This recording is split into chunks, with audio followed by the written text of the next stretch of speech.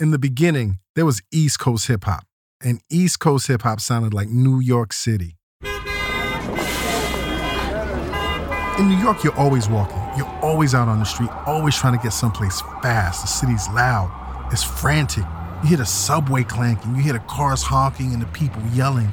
And I'm talking about New York back when hip-hop started, a time when New York was at its most New York, its most gritty, its most intense.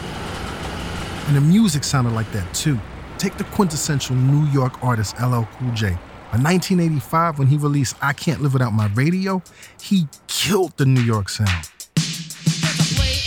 Even on the subway, I would've got a summons, but I ran away. I'm the leader of the show, keeping you on the go, but I know I can't live without my radio. Just stop and listen to LL, man. I mean, that drum loop. It's rapid-fire rhymes over rapid-fire beats. You think LL is trying to kill you. He's angry, it's hardcore, and in New York, you had to be hardcore. That's the sound that Def Jam built. And for a long time, that sound was hip-hop. And Def Jam was on top of the world.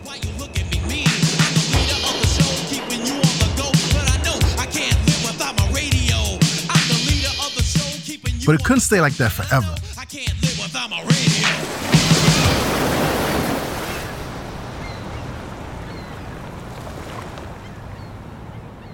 Eventually, hip-hop moved out west. And when it got to the West Coast, it really started to change. In the West Coast, you got this one consistent summer weather. You got the palm trees, the sun is out, the women are beautiful, and you drive. It's a car culture. You're driving with the top down, and you're smoking that good weed, man, and that's what comes out in the music. Perfect example, Dr. Dre's Nothing But a G Thing.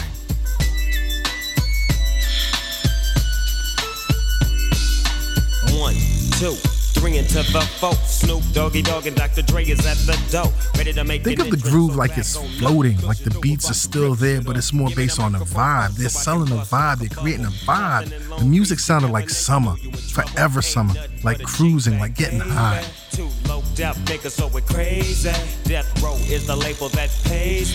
By the early 1990s, that West Coast sound was starting to dominate everything. It sounded fresh, and it's what people wanted to hear. Young G's perspective, and before me dig on a bitch, I have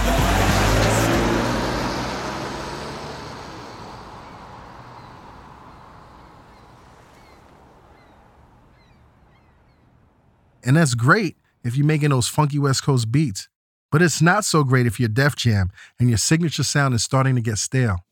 We were ice cold. We were very cold. A lot of the same go-to artists, they were still hot, they would still make a good record. But we had a lot of other artists that we developed that were not hot. And, you know, there's a moment where we were at risk losing the company. That's Russell Simmons, one of the co-founders of Def Jam. If his company was going to survive, they needed some new sounds. And luckily, Chris Lighty had just been hired by Def Jam, and he had his ear to the streets. I'm Reggie Osei, and this is Mogul, The Life and Death of Chris Lighty, a production of Gimlet Media and Loudspeakers Network.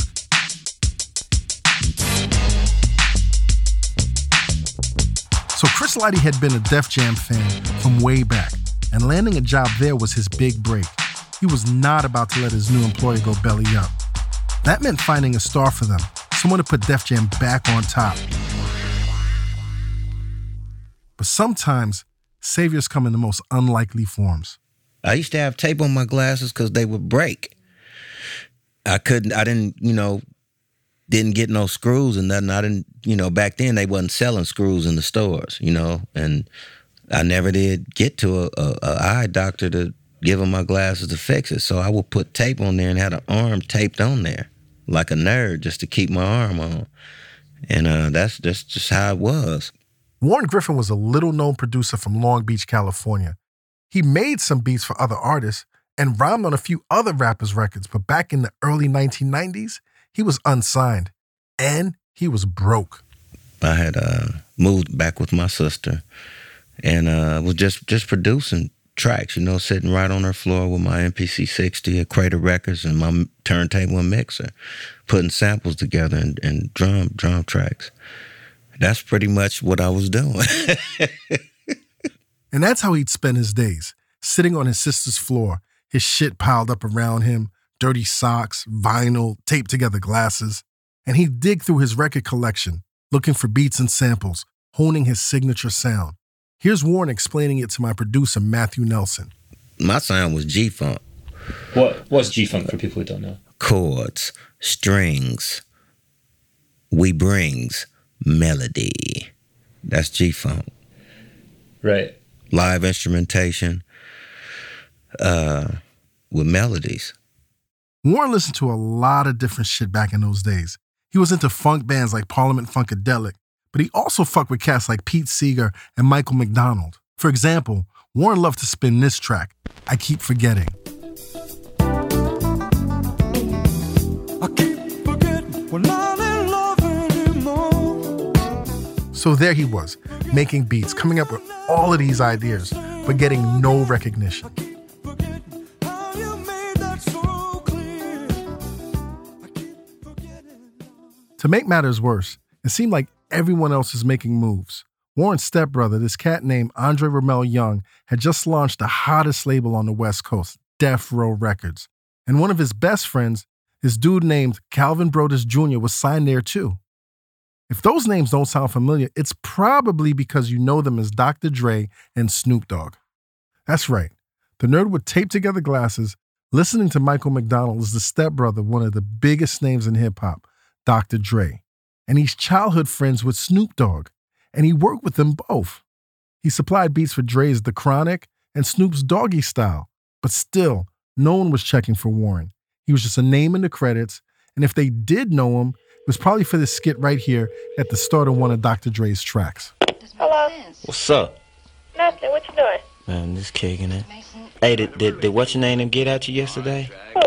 These nuts. Oh, shut up, nigga. So when this album came out, like the biggest thing that we used to do, we would call people and prank them and have them ask us a question about somebody, and we respond with the D's nuts. Well, Warren G was a D's nuts guy.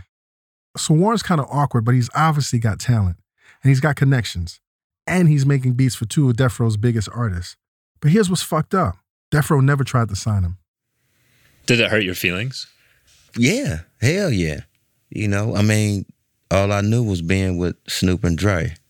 You know what I'm saying? So being separated from them, which we wasn't separated like that, but just not being on the same label and working together like we was, it just was not cool for me, you know, because that's my family.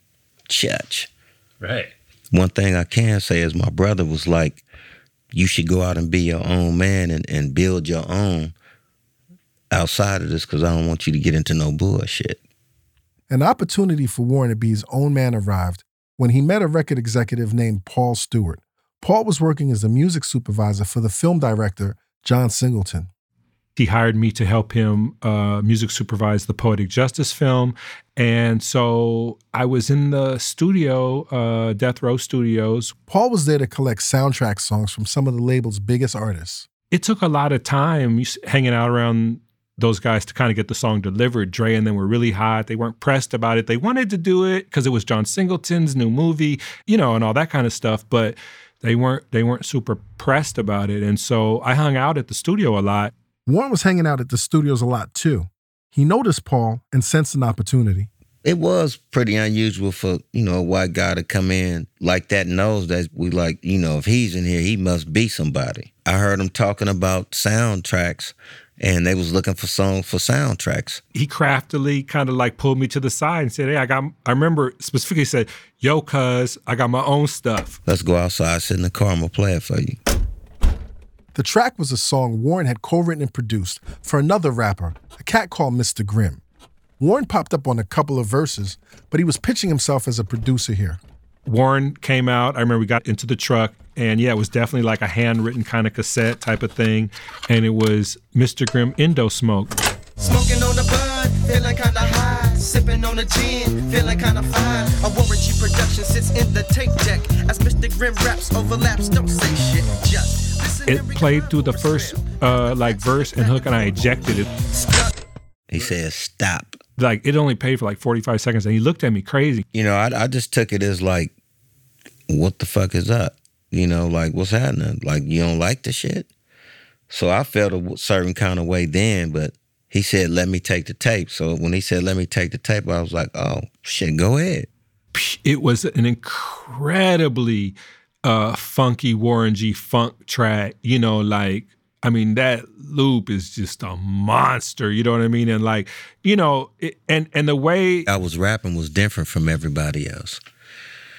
Plus, I wrote a lot of Endo Smoke, you know, so it's like 1 for the money, 2 for the bitches, 3 to get ready, and 4 to hit the switches. Oh, that's the wrong one.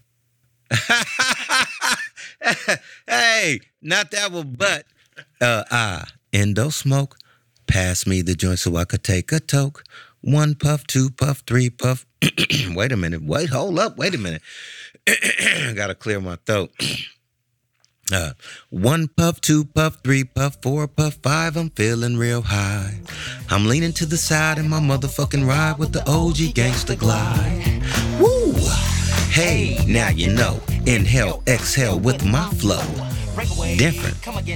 It was different. The LB to the C, 2 times don't miss. Cause if you do, you break, you get broke. Me and Mr. G and the Endo Smoke.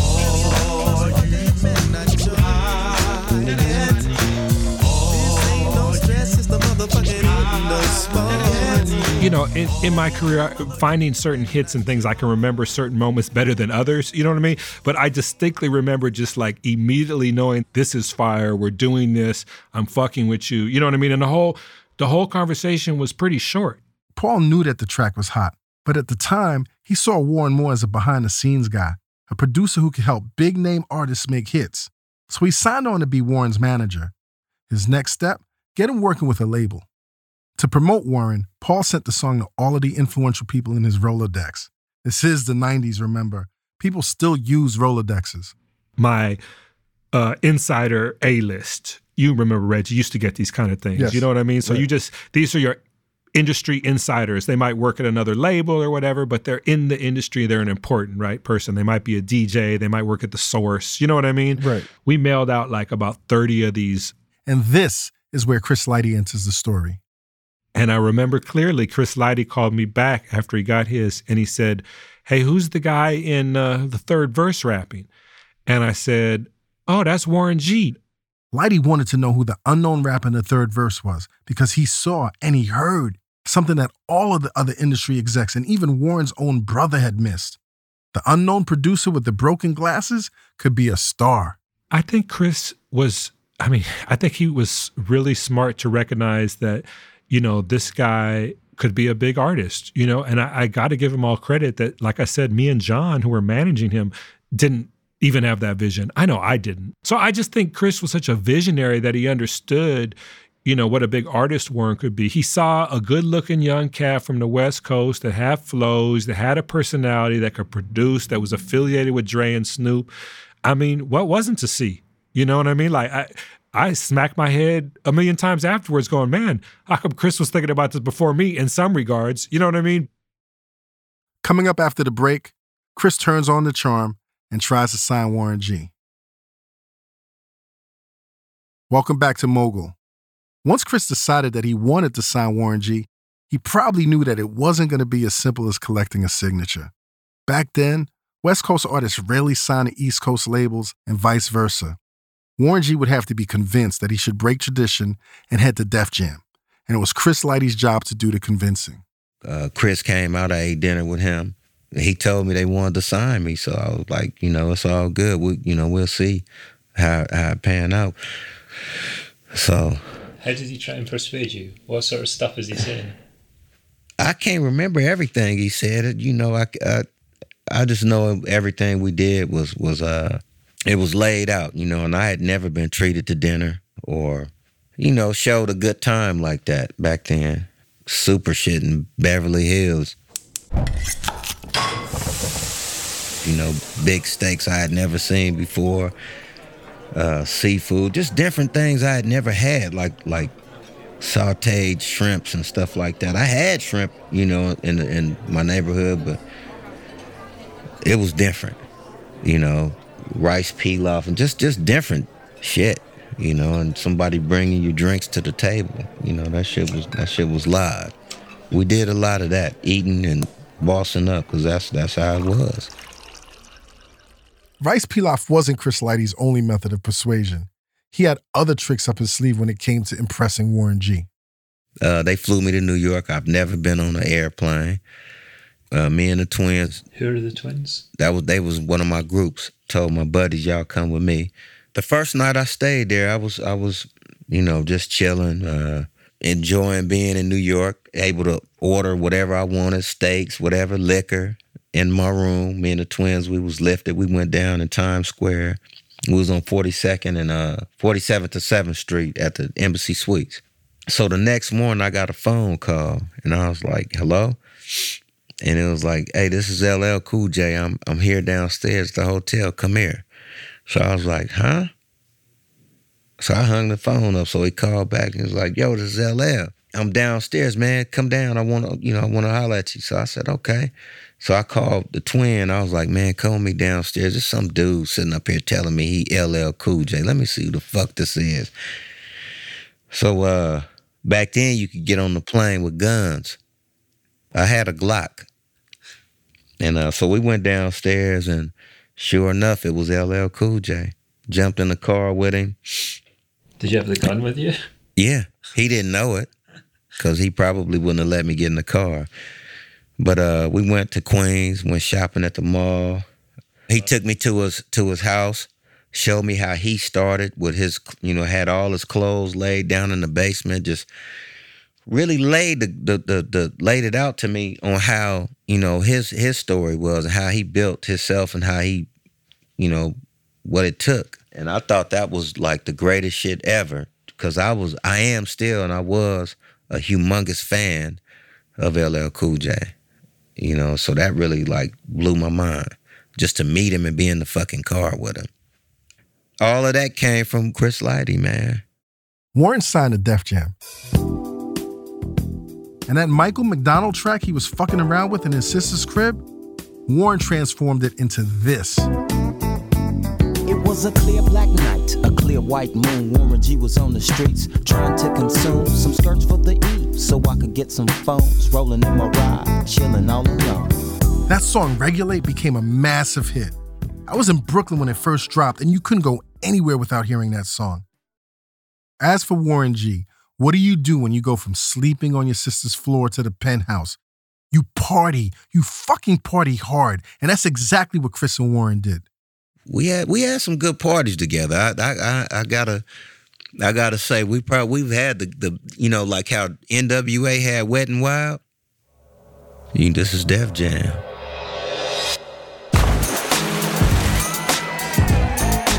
Bikinis, shorts, the summertime. That was the mode.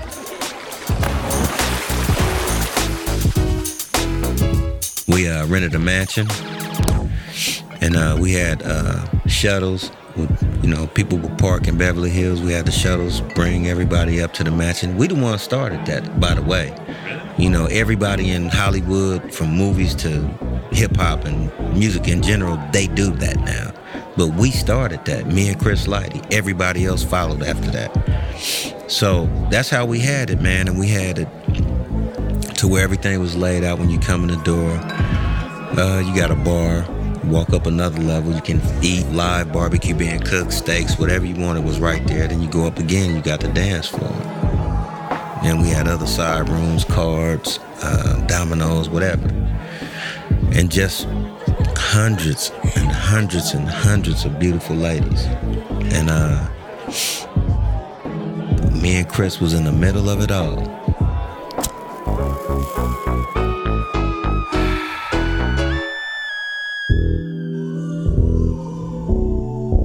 I'm gonna tell you what the trip about the whole thing was, is a lot of the beautiful ladies from New York to the West Coast used to always say, me and Chris look like brothers.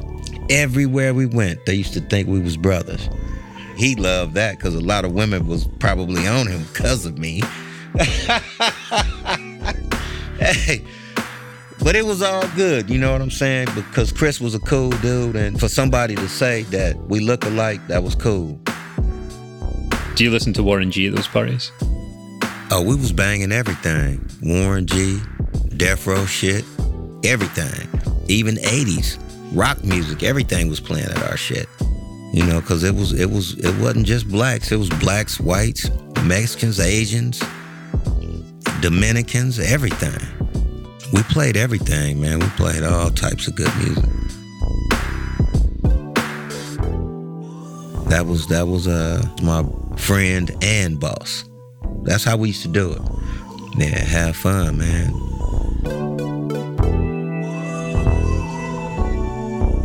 Warren G's first album sold over 3 million copies. It went triple platinum. The album made Warren a star, and all of the money it brought in managed to save Def Jam. For sure, nigga, we was dead. We was gone. So it was a very special moment for us because it gave us a little breathing room, it gave us freedom, and it gave us billing. It made the company hot. They were $33 million in debt before Warren G. And then when Warren G came out, they had a $33 million surplus, right? So good job, Chris Lighty, right? You goddamn right. I probably wouldn't have signed with them if I'd have known that they was in debt, you know, back then. I'm just happy to be a part of history, you know, and like I said, Chris Lighty opened that door, Leor Cohen opened the door, and Russell Simmons opened the door, but Chris was the guy who did the groundwork. Def Jam made the most of its second chance. In the second half of the 1990s, the label had a new golden era with acts like DMX, Method Man, Ludacris, Foxy Brown, and Jay-Z. But the deal didn't just change the course of Def Jam's history, it changed Warren G's life too. But I just wasn't taking no shit back then. I was really hot-headed back then. You know, if it wasn't for the Chris Lighty and the Def Jam situation, I'd probably be in jail right now. You know, probably for shooting somebody. You really think that? I know it. And so they pretty much saved me from going to jail, and I saved them from crumbling as a company.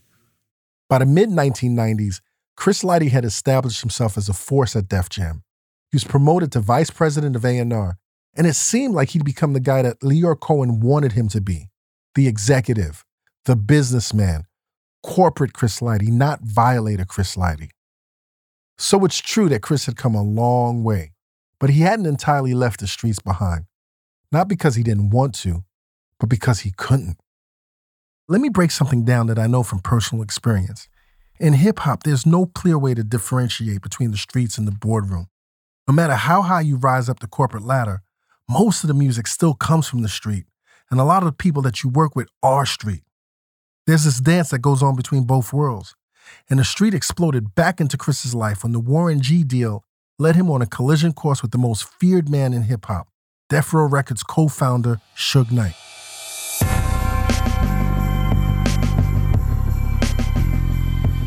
A few things to know about Suge Knight. First of all, he's not to be fucked with.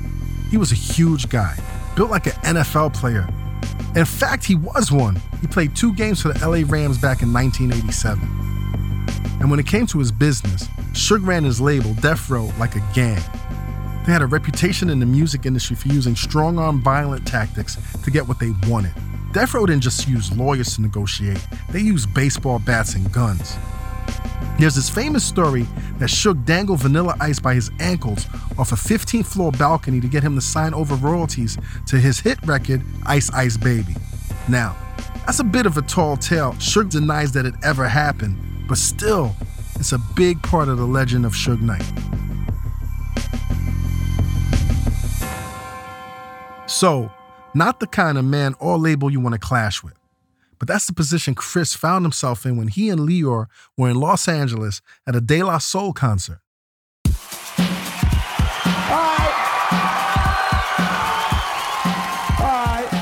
Suge and his entourage were there too. Chris explained what went down in an interview he gave to Def Jam biographer Bill Adler. Suge comes in saying, I want to talk to Leor. I need to talk to him. And Suge's not happy. Suge was pissed that Warren signed with Def Jam. Never mind that they didn't sign him themselves, but they totally ignored him. What mattered was that Chris had got into Suge Knight's backyard and taken something without permission. You don't do that. And now that Chris and Leor were in LA, on Death Row turf, Suge wanted to do some Death Row style negotiating with them. Lighty saw trouble brewing and told Leor, head for the exit. He'd handle this one alone. It was time for the violator to return. was like, I'm involved in the whole Warren G thing. That's what he says to you. Suge says I to you. say that to Suge. I'm involved in the war, so you could talk to me. And he's like, no, I want to talk to Leo. And I was like, nah, you can't talk to Leo. Leo left. I just told him to leave. So now you got to talk to me. Lighty wasn't just protecting his mentor here. He was protecting the reputation of Def Jam. Get played by Suge Knight, and the label would never live it down. Like, he would have just tried to embarrass Leo because it's the white guy. It wouldn't have been a good look for Leo. I don't know what would have happened. Him smacking Leo or something like that. Like, we're the mighty Def Jam. Leo can't get smacked. So here's Chris, toe-to-toe with Suge Knight. Now, Lighty's a big guy, 6 foot plus, but he's not in the same weight class as Suge.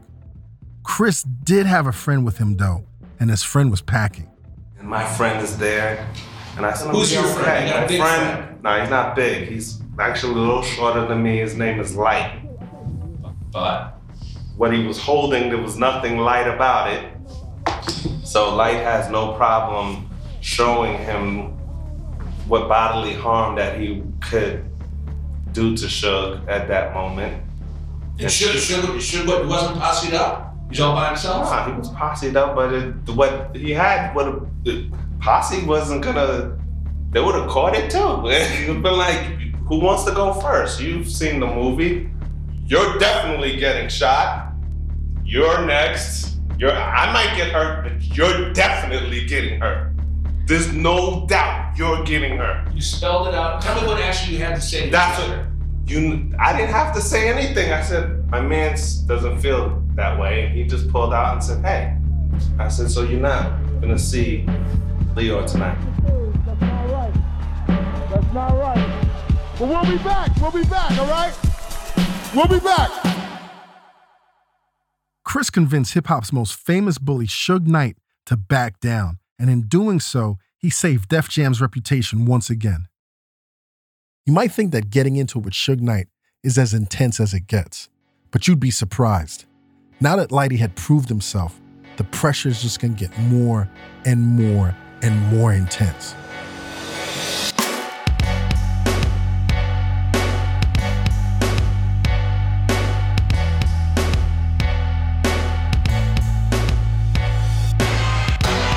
Next time on Mogul, even more chaos comes Chris's way. And I think he just loved it so much, he just let that shit consume him from sun up to sundown.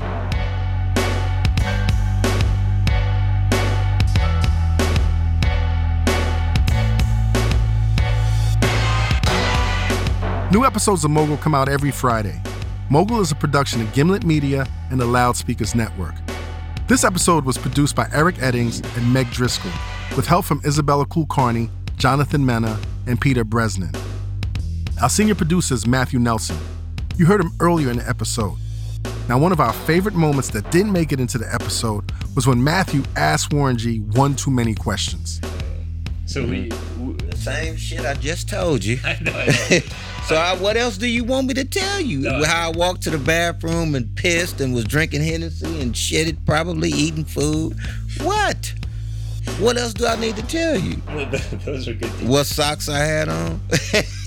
Do you remember? No, I don't. Oh, yeah. Nice work, Matt. Our editors are Lynn Levy, Caitlin Kenny, and Chris Morrow. Fact-checking by Michelle Harris. Sound design and mixing by Haley Shaw. Music direction by Matthew Bowl. This episode was scored by Prince Paul and Don Newkirk, with additional music by Haley Shaw, Bobby Lord, and Nana Kwabena. If you like what we're doing here, please go rate and review us at Apple Podcasts. It's a great way to help new people find out about the show. Come on, B, do it for the culture. Got internets? Got Twitter? Follow us for all the latest news and a behind-the-scenes look at the making of the show. Our handle is @Mogul.